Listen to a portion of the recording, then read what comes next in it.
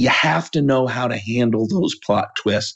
And it's one of the things that I help a lot of my coaching clients, with is how do you navigate those things? And how do you learn to not just accept change, but embrace change?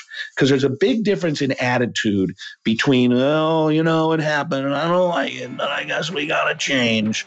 That's a bad attitude. A good attitude is, this is really actually pretty incredible. We have a tremendous opportunity here. Welcome to the Thought Leader Revolution with Nikki Ballou. Join the revolution. There's never been a better time in history to speak your truth, find your freedom, and make your fortune. Each week, we interview the world's top thought leaders and learn the secrets of how they built a 6 to 7 figure practice. This episode has been brought to you by eCircleAcademy.com, the proven system to add 6 to 7 figures a year to your thought leader practice.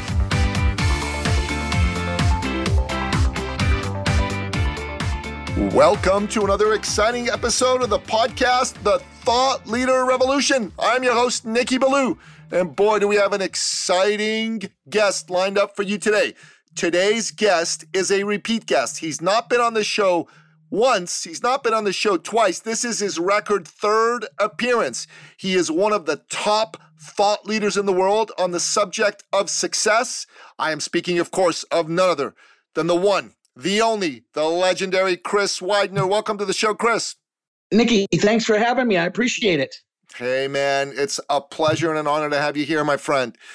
So, your introduction reminded me, I don't know if you know this, but there's a club on Saturday Night Live, and it's all the people who have been on Saturday Night Live as a guest host 5 times or more.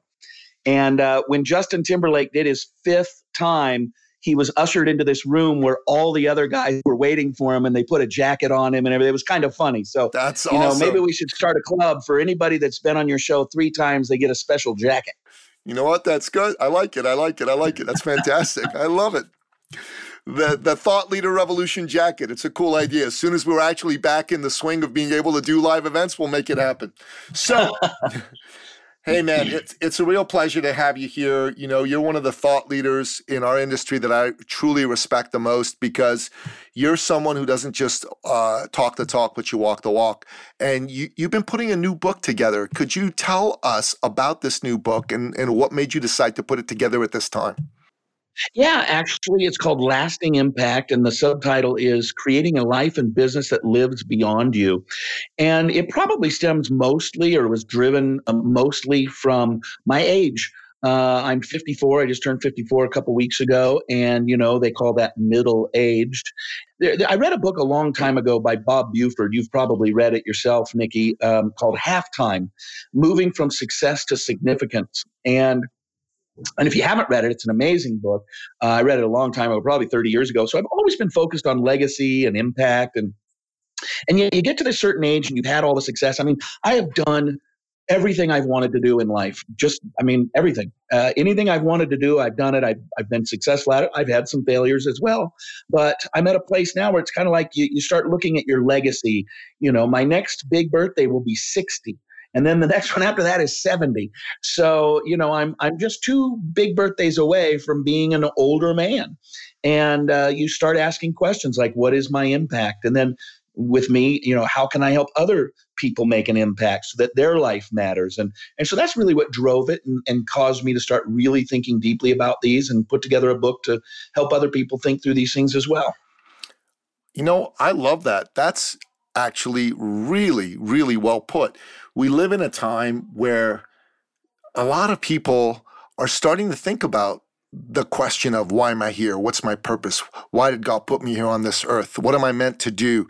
And you're starting to really tackle that question in this book. So let's dig a little bit deeper. How does this book go about the process of showing people how to think about the kind of impact they want to have and to turn that into reality? Well, the first thing that I do in the book is I talk to people about how everybody is designed for impact, but not everybody is designed for the level or the depth or the breadth of impact.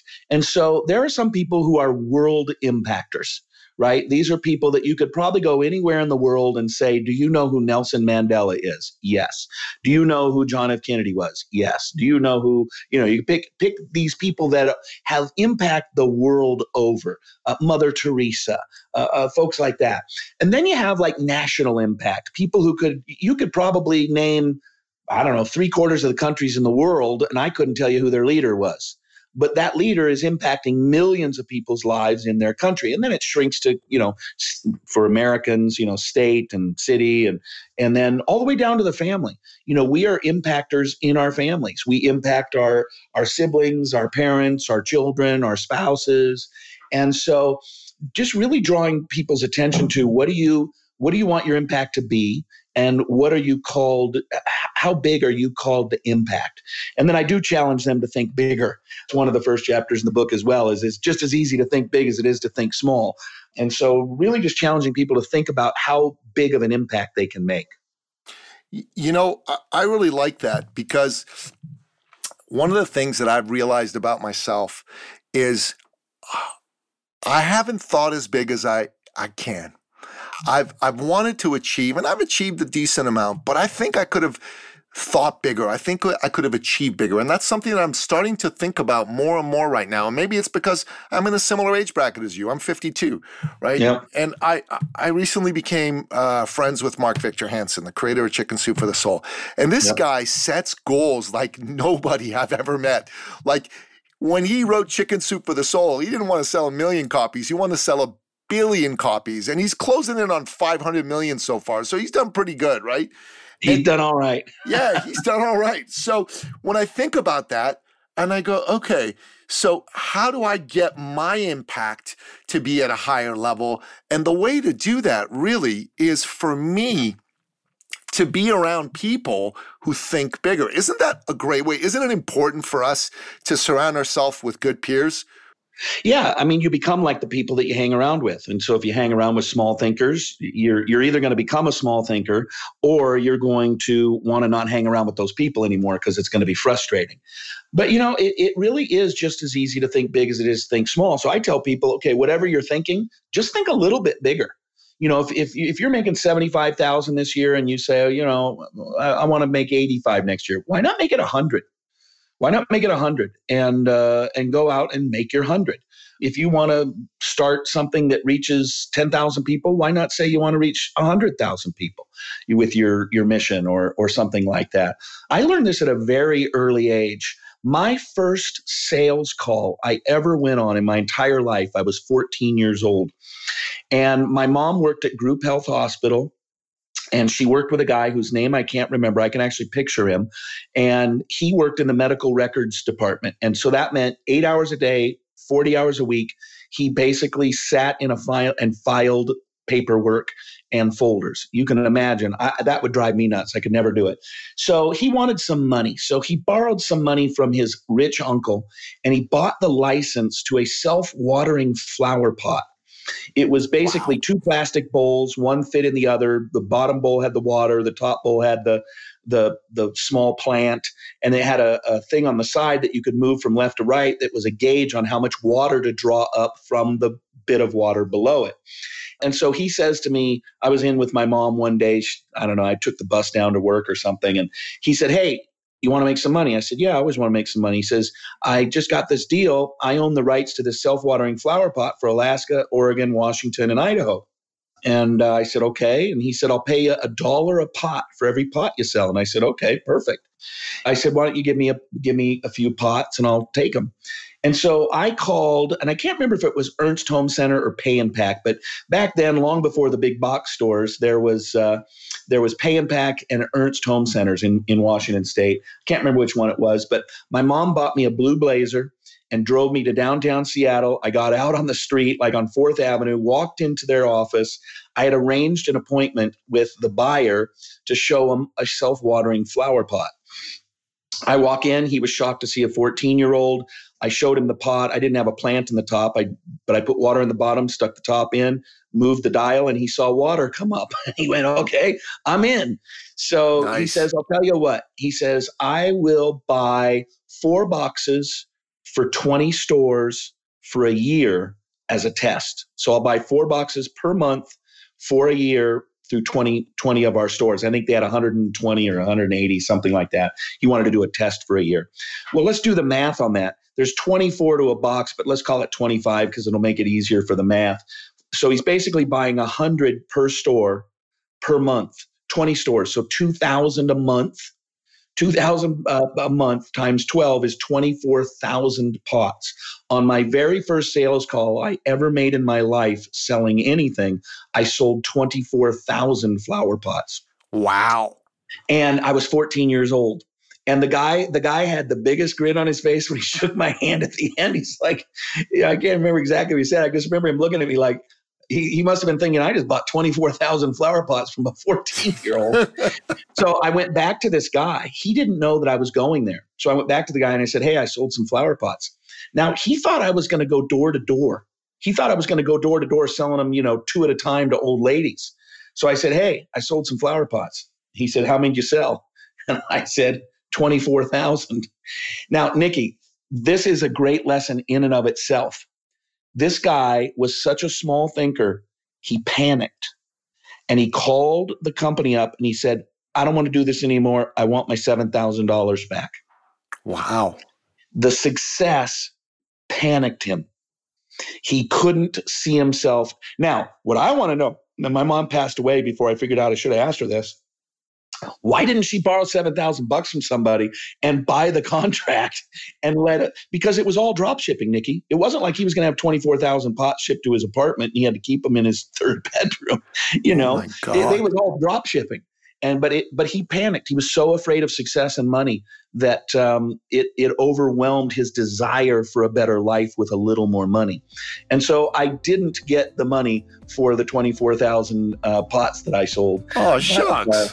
The whole thing fell through, but I got the order and he just wouldn't fulfill it. So, and that was a great lesson. It's just as easy to think big as it is to think small. It was literally just as easy for me to call on the phone, ask for the buyer, ask for an appointment and go in as it would have been for me to spend a Saturday walking up and down streets selling one at a time to old ladies. You know what? Well said, my friend. Well said. I'm going to write that down. That's that powerful, right? It's just as easy to think big as it is to think small.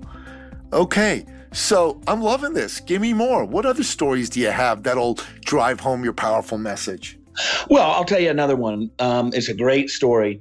You and I are Facebook friends. You've probably seen a couple posts about it. Our girls have a friend, a boy who played football here locally.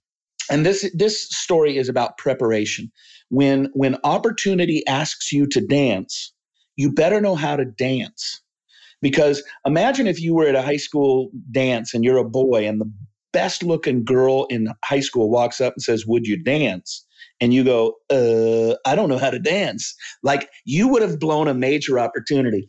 So it's about preparation. You have to prepare yourself to be able to walk through those doors of opportunity. Now, this young man got a scholarship to USC to play football as a quarterback. And he went to USC. He graduated mid-year, so December. So he was out there for spring practice last year. And he was the 4th string quarterback. He was a true freshman. They didn't redshirt him. He was a true freshman. And he was the 4th string quarterback. And by the end of spring practices, he was the 2nd string quarterback. And on the first game of last year, the number 1 quarterback went down. And his name is Kedon Slovis, Kedon Slovis. Real good kid. He's been to the house for barbecues and stuff. Super. He reminds me actually a lot of Peyton Manning, both in how he looks and plays and his personality. Nice. So he steps in, true freshman, 18 years old, and he proceeds to break just about every USC passing record ever held. Wow. He was freshman, Pac-12 freshman player of the year. He broke the all-time record for most passes, passing yards in a game, 515. No USC quarterback had ever thrown for over 500 before. Most yards ever thrown in a quarter, 295. Most touchdowns ever thrown in a quarter, 4. Just on and on and on.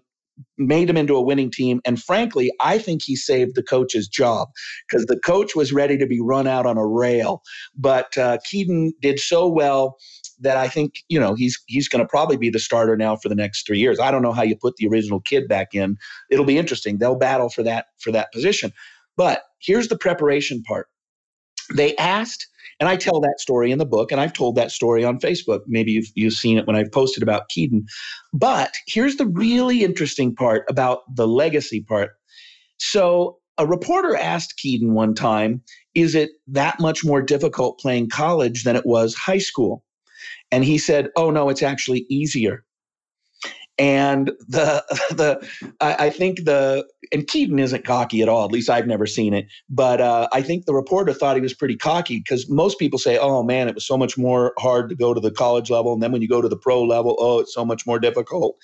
But he said it was easier. And the guy said, how could it possibly be easier than your high school? And he said, do you know who my high school football quarterback coach was? And the guy said, no. And he said, it was Kurt Warner. I was running a pro-style football offense from the time I was a sophomore in high school.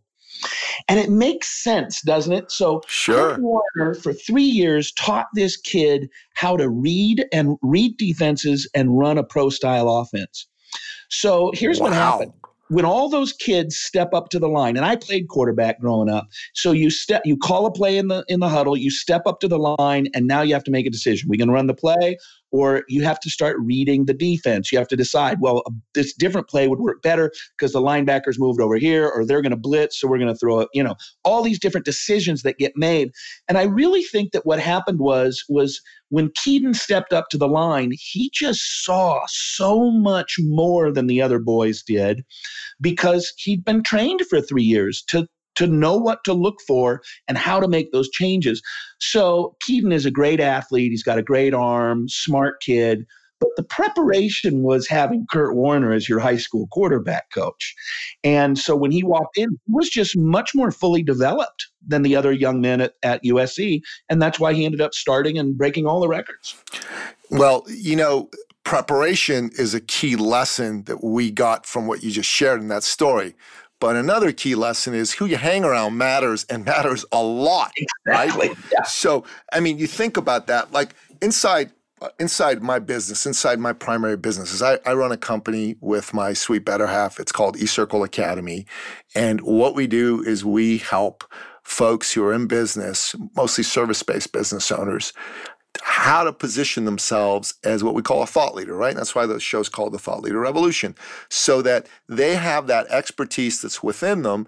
They can bring that expertise out and learn how to get their message dialed in, and then also how to like sell and how to sell effectively. And most of them, God bless them, have not been charging enough. Almost everybody I run into hasn't been charging enough. They come into eCircle Academy now and they work with us, whether they keep working with us or not. That's one thing they all get. So we kind of like get them ready so they get their message dialed in and they start charging what they're worth instead of undercharging like almost everybody does. And that allows a lot of them to like add 100, 200, 300,000 or more to their annual income. And you see, Keaton working with Kurt Warner took him from being just an ordinary kid playing at a high school level to being a kid who was ready to step into the pros, not even just college, right? So by the time he got that opportunity with USC, he was more ready than any kid who'd ever stepped into a quarterback role at USC had ever been in its entire history. So that's why who you hang around matters. That's why someone gets to hang around with Chris Widener, even if it's only through your books or your podcasts, never mind if they get to work with you in a coaching capacity, their game is going to be elevated because you're going to give them something they wouldn't otherwise be able to get. Yeah, and it is interesting to see how those differences are made. Physically, you can't step on the field and all of a sudden just make yourself 30 pounds heavier and, all those kinds. He has the raw physical talent. It was the mental side that really moved him forward and made him better. I can remember watching him in high school and watching him play and thinking to myself, I said it to my wife numerous times, I'm like, this kid isn't that good. How is he going to USC? Because he had a lot of incomplete passes. And then in his senior year, I thought, oh, I bet it's the receivers. Like, I think they can't catch his balls because he throws so hard, so sharp. They're not running the routes right or whatever. And of course, when he gets to USC, he's got Pittman and a couple of other just world-class receivers for college. And all of a sudden, they're pulling everything down. And it made me really realize that who you surround yourself with. And the kids were great kids. We knew, a lot of the kids on the football team, but they weren't, Division I college football players. So when he started playing with Division I football players, they were catching balls that would have been marginal for a high school kid. And so that made Keaton look better. So who he surrounds himself with playing at that level, being fully prepared, allowed them to have a really great year. That's incredible. And if he continues along this path, and there's every reason to believe that he will, he's going to have a fantastic college career, and he's probably going to get drafted by the NFL, and he's going to make himself millions of dollars and really be able to put himself in a position where he gets to have like a childhood dream come true. It's a beautiful thing. It truly is. Now, this is a great segue for another story in the book. I am really good friends with a guy named Andre Wadsworth. And some people, especially football fans, you'll know who Andre is right away. Andre went to a tiny little Christian high school in Florida. And Andre's big. I mean, he's a big dude. And but he wasn't really, he was kind of drafted by or recruited by smaller schools, like Central Florida and East Carolina and, some of those kinds of schools to play football. But he wanted to play for the Seminoles, Florida State Seminoles. And they had a coach, Bobby Bowden, who was a devout Christian guy. And Andre said he wanted to go there. So they said, well, we're not going to give you a scholarship, but you can walk on. So he walks on at Florida State. Long story short, 4 years later, he's the third pick in the NFL draft. Wow. The first pick of the draft was Peyton Manning. The second pick of the draft is probably one of the greatest busts of all time in the NFL history, a guy named Ryan Leaf, who was a Washington State Cougar. And the third pick was Andre Wadsworth. I asked Andre, he spoke at a men's event I put on a couple of years ago, and I asked him when I was introducing him, what was your combine scores? Combine, for those of you who don't know, it's when all the players get together, college, and the college players get together in the NFL draft. All the scouts come and watch, and they make them run a 40-yard dash and do a vertical jump and bench press and all this stuff. And he said, Chris, I was 6'5", 265. I ran a 4.55 40. And I'm like, you are a beast. That and he goes, fast, man. And he looks at me, he gets a big smile, and he said, and I had a 39-inch vertical jump. I'm like, God, you are insane. 6 foot. I mean, he's just a beast. Well, I'll tell you where I met Andre. I met Andre because he is the associate pastor at a church that we attended for a while. And I ended up getting to know him, knew his story. He, in his first 3 years in the NFL, had 15 knee surgeries and washed out. I don't think he hardly played any at all. 15 knee surgeries in 3 years is a lot. He ended up buying some car dealerships because he signed like a $30 million contract. A bunch of it was guaranteed. So he made out well with money. Certainly he wanted to play. He wanted to play pro football. He would have rather taken less money and played a whole career than take a bunch of money and get washed out. Well, it ends up that he decided to start a Bible study for professional athletes here in the Phoenix area. And at one point, he had about 150 athletes and their wives from all of the four major sports, the Coyotes and the Cardinals and the Diamondbacks and the Suns. And he kind of looked around and thought, maybe we should start a church. We've got 150 people here. It's bigger than most churches. And so they started a church, and they called it Impact Church. And that church last year was one of the 10 fastest growing churches in America. Now, Andre's not a preacher, so they hired a preacher, somebody who could preach. But every Sunday morning when you walk into Impact Church, right at the front door is this beast of a man who stands under a tent and hands out water to people as they come in. What an incredible servant. And he's friendly, and he'll give you a hug and a handshake.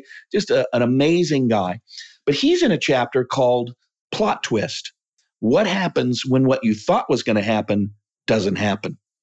Sometimes what you think is going to be your impact and your legacy is not what God had planned for you. Sometimes we experience these giant plot twists in our lives. And you and I are recording this during the coronavirus scare. And I mean, this is a plot twist. Yeah, no kidding. I mean, in my career as a professional speaker, completely gone. I mean, at this point, it's completely gone. I lost hundreds of thousands of dollars and, of speeches and everything. And my friends, same thing, you add up my close inner circle and we've lost millions of dollars worth of speaking engagements. Plot twist. So what do you do? What do you do when what you thought was going to happen doesn't happen? So, there's a lot of us that are making some changes. Now, thankfully, I've got great royalties that come in from all the things I've done over the years, and I am doing some virtual seminars and some of that. But, I've got my coaching program. And so I'm putting more people into my coaching program. I'm starting my 22nd book, the one that will come out after Lasting Impact. It'll come out mid-year next year. I started a 501c3. I'm making the changes that need to happen. And a lot of people don't know how to do that. They don't know how to adapt. And the people who make the best impact are the people who know how to adapt and people who know how to handle plot twists, because plot twists come in everybody's life. Divorce, Alzheimer's, sickness, wayward children, drug addiction. I mean, there are plot twists that happen in everybody's life. When I was 4 years old, my dad died completely out of the blue. Woke up May 1st, died November 18th. Woke up May 1st with flu-like symptoms, died November 18th. That was a plot twist for my mom and myself. You have to know how to handle those plot twists. And it's one of the things that I help a lot of my coaching clients, with is how do you navigate those things? And how do you learn to not just accept change, but embrace change? Because there's a big difference in attitude between, it happened and I don't like it, but I guess we got to change. That's a bad attitude. Yeah. A good attitude is, this is really actually pretty incredible. We have a tremendous opportunity here. My son's business, he went from processing about $120,000 to $150,000 a month in credit card fees to, like, this month, 2 months into this, he'll be over $440,000 in business this month. Wow, and incredible. So almost a triple, if not a triple, in 2 months, because of the business that he's in. And so there are always opportunities. Zig Ziglar used to talk about all the people that got rich during the Great Depression. And he realized that some people get rich, even in bad situations. Why is that? So, helping people navigate those bumps in the road, really important.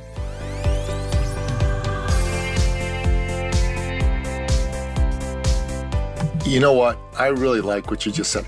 So before I get into it, please connect me with your friend Andre. I'd love to have him on the show. He sounds like he's got a heck of a story. Would you please do that?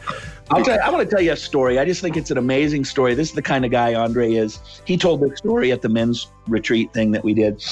He was playing against a guy, and I can't remember the guy's name, but it was a guy who Andre said was one of the dirtiest players in the NFL. And he said, this guy would kick you, bite you, pinch you, slug you, anything when you were in the piles. And he said, and he had a mouth like a trucker combined with a sailor. And he said, this guy just cussed, and he would cuss at me.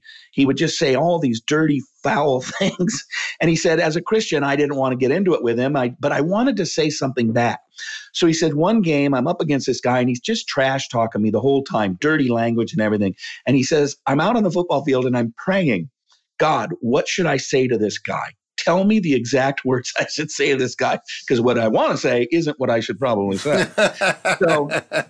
So Andre, sort of in his head, the next time he ends up against this guy and the guy's cussing at him, and he looks at the guy and says, does your mother know you talk like that? And he said the guy, his eyes popped like saucers, and he turned around, walked away, didn't cuss the rest of the game. So they didn't play him again the rest of the season. And then during the off season, they were at some NFL sponsored event, and he walked in, and one of the other players came up to him and said, oh man, I didn't know that you and so were such good friends. And he named this guy that Andre had said this to. And he looks at the guy and he goes, I'm not friends with him. I don't know what you're talking about. He goes, oh, he said, well, I was just up in Bible study, And the preacher at the Bible study that the NFL puts on for players who want Bible study, the preacher at the Bible study was telling us how good of friends you and him were. And he goes, who's the preacher in Bible study? And he goes, oh, it's so-and-so's mom. She's a pastor.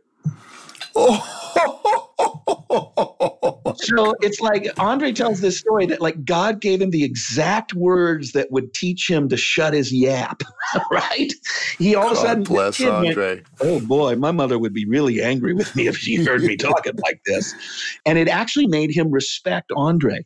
And so much so that Andre was, or this other guy was, he told his moms he was friends with Andre. He told other players he was friends with Andre, and they became friends over it. That's incredible. I mean, he's honestly, got great stories. You should have him on. He's a really good guy. I want to have him on. Like, please introduce him to me. I'd love to have him on. So, we're talking about the coronavirus and what this time's been like. So here is how I am choosing to frame this time. I'm looking at this time as being an incredible time, a time where the good Lord has given us an opportunity to take stock and really go deep within and say, hey, am I living my life the way that I want to be living it? Am I living my life in a way that I was intended to live it? And for me, I've discovered that there's some things that I ought to be doing differently, okay? So I'm going to share something with you, Chris. Ever since I was a little kid, I've wanted to be a writer. I read a ton. Last year, I read 124 books. And this isn't audiobooks. I'm talking like paperbacks, you know what I mean, and hardcovers. I read 124 books, half fiction, half nonfiction. This year, I'm up to 51. I'm on my 52nd book so far this year. Ever since I was a little boy, I wanted to be a best-selling writer. And a real best-selling writer. You know what I mean? Sell like several 100,000 million books. Now, I've written a few books. I've self-published them. They're good books. They're wonderful books. I ought to send you copies of my books. Love to have you read them and tell me what you think. But I have never really, truly gone after that with all my heart and soul. When I was in my early 20s, I wrote something. My mom and dad, God bless them, said, you know what? You're a smart guy, you're in business, really focus on that, just kind of do this on the side because it doesn't really work out for most people. And even now, I'm in a business that I love. I get to do this podcast and I adore being able to interview phenomenal people like you and learn from them. But my heart's been telling me, you need to write, man. You need to write. You need to get your books out there. You need to get all this stuff out there because that's who you really are. You're a writer. And so there's a former client of mine named Steve Richmond. He's been a guest on this show, okay? And Steve is a really interesting cat. He's been bugging me for 6 months to hire him, for him to coach me. Now, you got to get, that was weird for me to begin with. Like, I was his business coach. You know what I'm saying? I helped this guy go from being an employee to being like a thought leader in the area of helping men, right? And he's local, he's in Toronto and all that stuff. And Steve's going, no, man, you need to work with me. And these are the reasons why. And I just kind of pushed him off. You know what I mean? Like in my brain, it was like, I'm not going to work with this guy. He was my client, right? Like I didn't tell him that, but I didn't want to insult him. But that was the thought that went through my head. And he wouldn't let up. This man saw a reason and he wouldn't let up. And God bless him because, during this Corona time, I just said, you know what? All right, let's have a real talk. I'm gonna open my heart and see if there's an opportunity here. And we had a conversation and I hired him. I mean, all I can say is I hired him, And so we had our first session last week. And what came up in that first session was you're dissatisfied because you have not allowed yourself to truly live the life that you want to live. You wanted to be a writer, and for a bunch of reasons, you've kind of put it as a side project. And I'm like, gosh, he's right. And it hit me right there. And I'm like, okay, I'm writing at least 500 words a day. That was like a week ago. I've written a minimum 500 words a day every day since. I've done twice that a few days. And I've been writing a book with a fella here by the name of Kai Bjorn. Kai owns BNI Canada. I'm sure you know BNI, right? Yeah. So we had Ivan Meisner write the foreword to it, which was kind of cool. But this book, we've been talking about this book for over a year, and it's kind of been languishing. Like we've done very little writing on it. And I'm like, okay, you know what? Whether he writes or not, I'm writing. Let's go. Let's make it happen. I mean, he's busy. He's running a big company, but I'm writing the book. So I sent him the first kind of chapter I finished over the weekend. He's like, oh my God, this guy's like, he's getting to work. Okay, so I better do something, right? And I'm excited about this because for the first time in my life, it's not just a fantasy anymore. You know what I mean? I'm doing this. And while I made this decision, I became friends with probably the greatest marketer of nonfiction books in history, Mark Victor Hansen, right? I mean, sold 500 million of them. So, I'm thinking, okay, and I know you're a best-selling author. You've written books with Jim Rohn, and on your own, you've sold hundreds of thousands of books. And I'm like, okay, so I've got some of the right people around me. I'm doing this. I'm going for it. I'm going to get a nonfiction book published, but I like novels too. I'm going to write a couple novels as well. And I've written a children's book teaching kids about free enterprise principles. Ever tell you about this? I wrote a book years ago called Kathy Capitalist and Johnny Jobmaker. It's on Amazon, the video game company, and it's about teaching kids under the age of 8 about free market economics, because I was getting sick and tired of seeing all this leftist stuff being written and little kids having to imbibe that. And I thought, you know what? I want to show them why capitalism is good. So this is who I am. And if I fall on my face, I fall on my face, but I'm going for it. So that's incredible. And it's a great example to the people who listen to you, that, this isn't just something to sit around and mope and whine and cry. And I'll tell you what, there's some people that are listening right now, and you need to hear what I'm about to say. This is the biggest blessing to ever hit you. You losing your job is the best thing that ever happened to you. Now, not everybody. I'm not saying this to everybody, but there are some people for whom you shouldn't have been in that job anyway. And you know it, and your boss knows it, and you weren't a good fit, but you never left because you were afraid. Now, I'll tell you a story. One of my first mentors, I was a young guy, and I got to know a guy named Bob Paquin. Paquin. Bob was the chief operating officer of Harry and David and then Land's End. And when I met him, he moved to Seattle. He was the chief operating officer of Blue Nile, which was the first big online jewelry store. And it was started by a young kid, a Harvard Business School graduate. And he brought in an old guy, Bob, to make sure that he did things right. And Bob told me a story once. We were in a men's group together, and he said, I regularly fire people. And a lot of people think that's a bad thing. They feel bad about firing people. And he said, I only fire people who deserve it or who need it. And he said, and here's what I do when I fire people. I'll fire them at 3 p.m. and I'll tell them that they need to clean their desk out and everything. And he's a nice guy. I mean, he's not, get out of your office. He's not that kind of guy, right? Very reserved, elegant, almost older man. He says, I'm going to have to let you go. I need you to get your office ready. And I want to take you for dinner tonight. And he would take them out for dinner, and he would help them with their resume. And he would tell them that he would refer them to certain jobs or industries or companies that were a better fit. So he wouldn't give them a recommendation to anybody, but he would basically lead them and guide them, give them career advice and say, if you apply for these positions at these companies or whatever, I'll even write you the reference.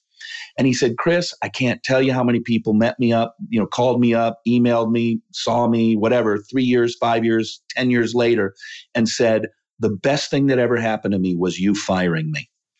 And I never had the courage to quit. But when you fired me, I knew it. I knew I wasn't a good fit. I didn't have the courage to quit. And so when you fired me, now I had my opportunity. So I will say this to folks, if you lost your job, maybe you need to go back and get that same job, but maybe this is your opportunity to go and do something that you never had the courage to do before, because now you have all the time in the world to go and do it. So look at it that way. Most of you, it's probably the exact right thing to do. Go back to your regular job, your regular career. But there's a few of you, I'm sure, that are listening today, and you're nodding your head. Maybe you're driving down the road, or you're sitting there in your office, but your head is nodding. Yep, that's me. He's talking to me. And I want to just challenge you to go and do it.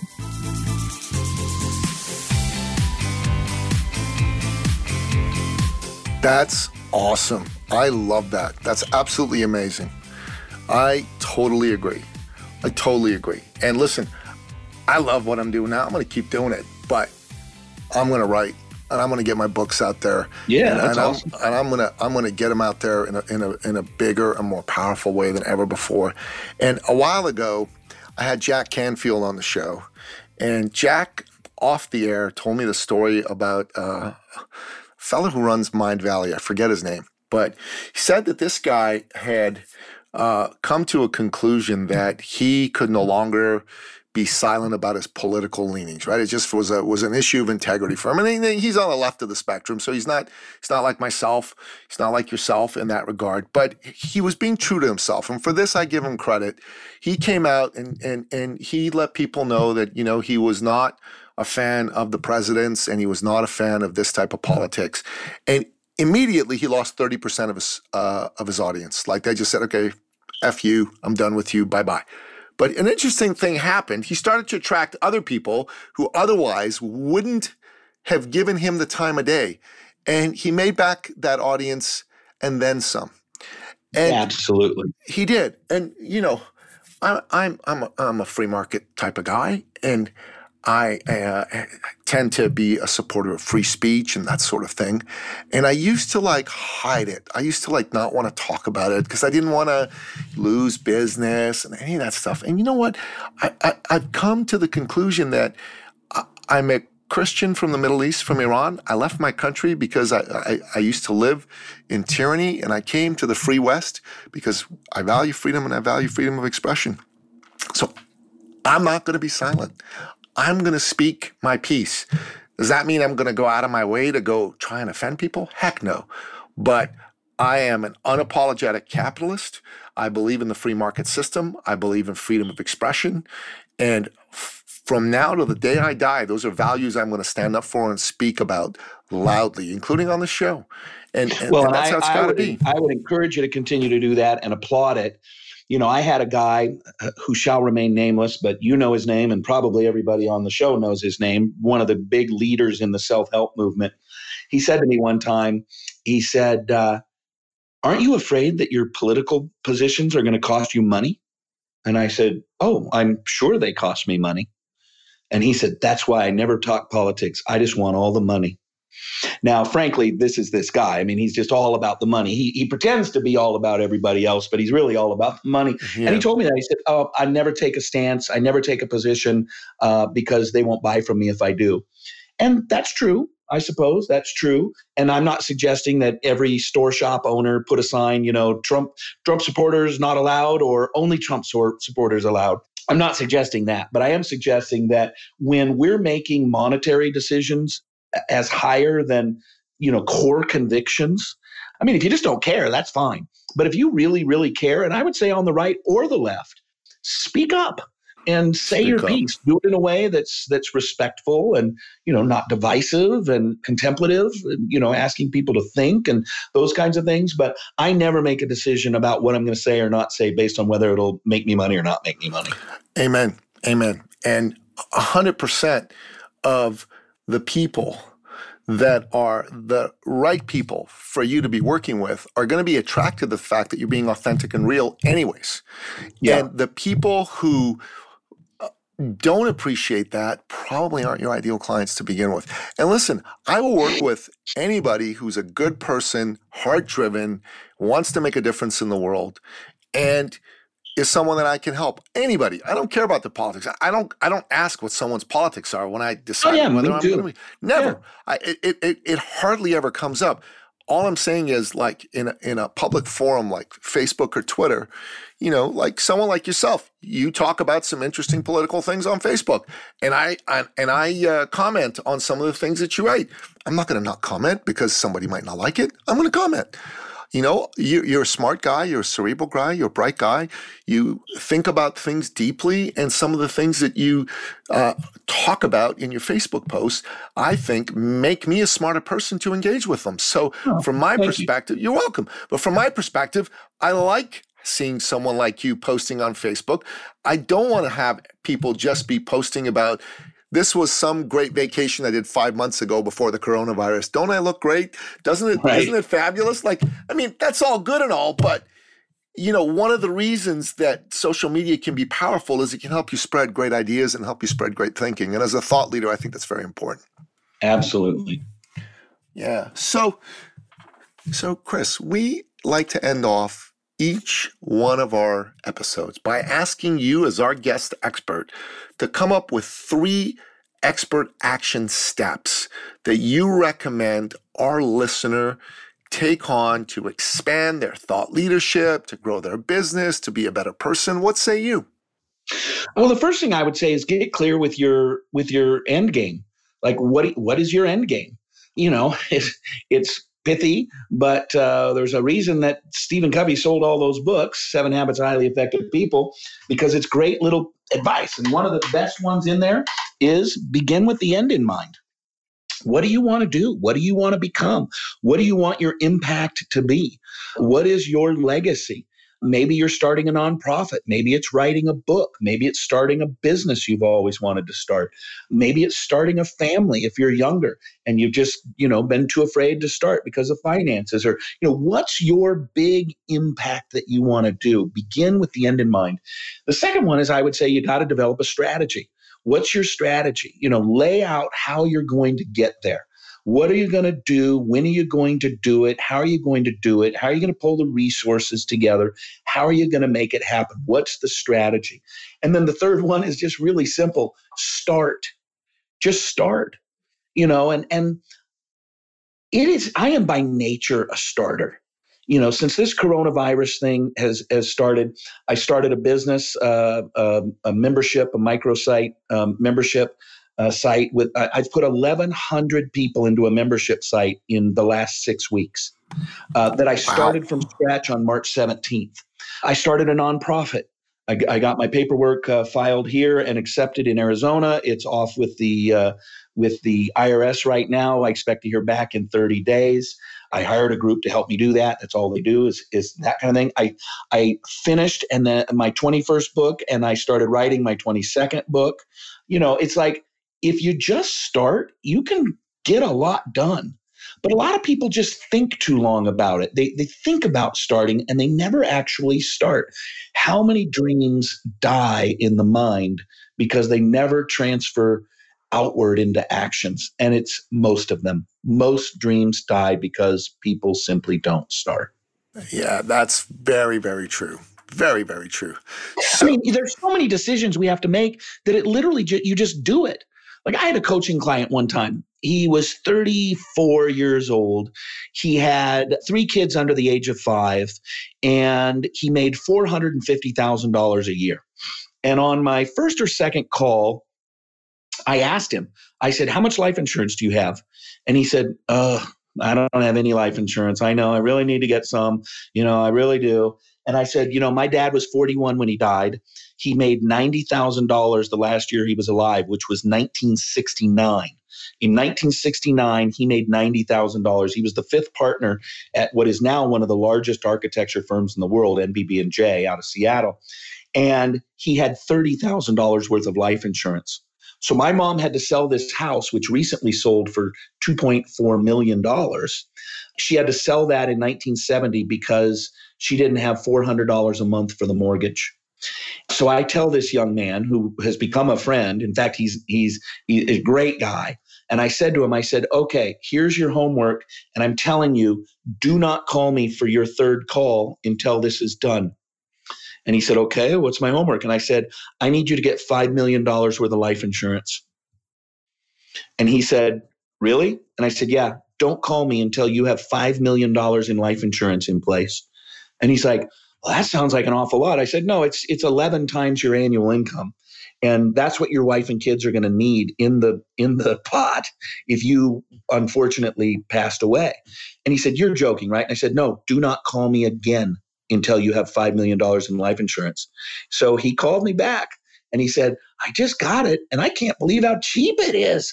He pays like $265 a month for $5 million worth of life insurance. That's awesome. All he had to do was take action. Pick up the phone. How hard is it? Pick up the phone. You call your friend who's the life insurance guy and say, can you come over to my house on Tuesday night? I need to get some life insurance. It's pretty simple, but a lot of people don't do that. My life would have been completely different if my dad would have chosen to have a 1-hour meeting with a life insurance salesman just to get himself to the position where he had the appropriate amount of life insurance. Wow.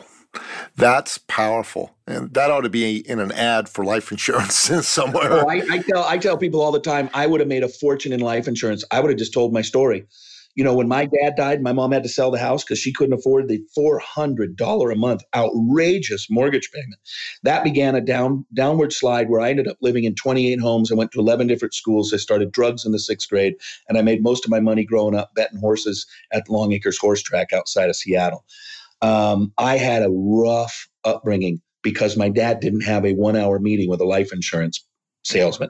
Now, all of that turmoil made me into the man who I am. And I learned a lot and I grew a lot and I became a lot because of that. But I think I would have liked to have tried the other direction with with some resources to be able to have a good life and stay in one home and, those kinds of things. Oh man. Amen. Amen.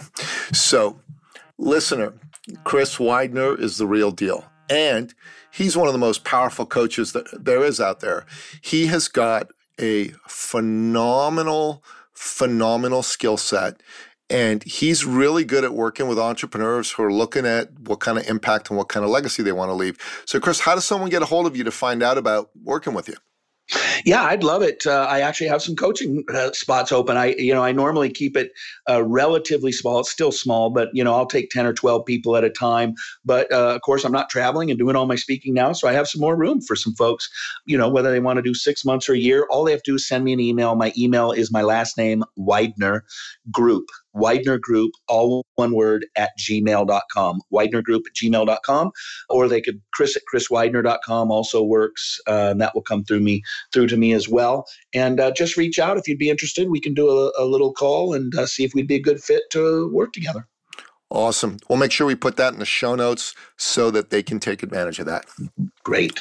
So, listener, here's the other thing. You've listened to Chris. He's motivated you. He's inspired you. He's given you some courage to do some things. His stories were amazing. And you might be thinking to yourself, okay, Nikki, how do I pivot in this time of the coronavirus? How do I take what I have inside me and turn it into business magic? And that's a great question. The answer is very simple, okay? First thing you want to do is go to our website, eCircleacademy.com. And there's a button smack dab in the middle of the page that says, watch free masterclass. This masterclass is all about a tutorial on how to take your expertise and turn it into a powerful commercial offer that solves a very specific problem. It's free. Bring your notebook, bring a pen, take good notes. Make sure that you do this. And once you've done that, you can take that and apply it to your business right away for free. If you want more help than that, what you can do is click the button right above it, which says book a success call. Then you book a success call. And on that success call, we'll have a very real and honest conversation about where you're at, what the gap is between where you're at and where you want to be, and how you can get there. And we'll take it from there. That call is also free. Take advantage of it. You are in a time right now where you need human connection. You need the connection with good people. You need to learn from good people. Don't try to do 2020 and the pandemic alone. Take advantage of these resources and make sure that you check out Chris and all the good work that he does. All that information is going to be in the show notes. My friend, thank you so much for coming on the show with us today. It was a real honor to have you here. I really enjoyed our conversation as always. Absolutely, Nikki. I appreciate you bringing me on, and I hope that, I helped a few folks think about a couple things differently.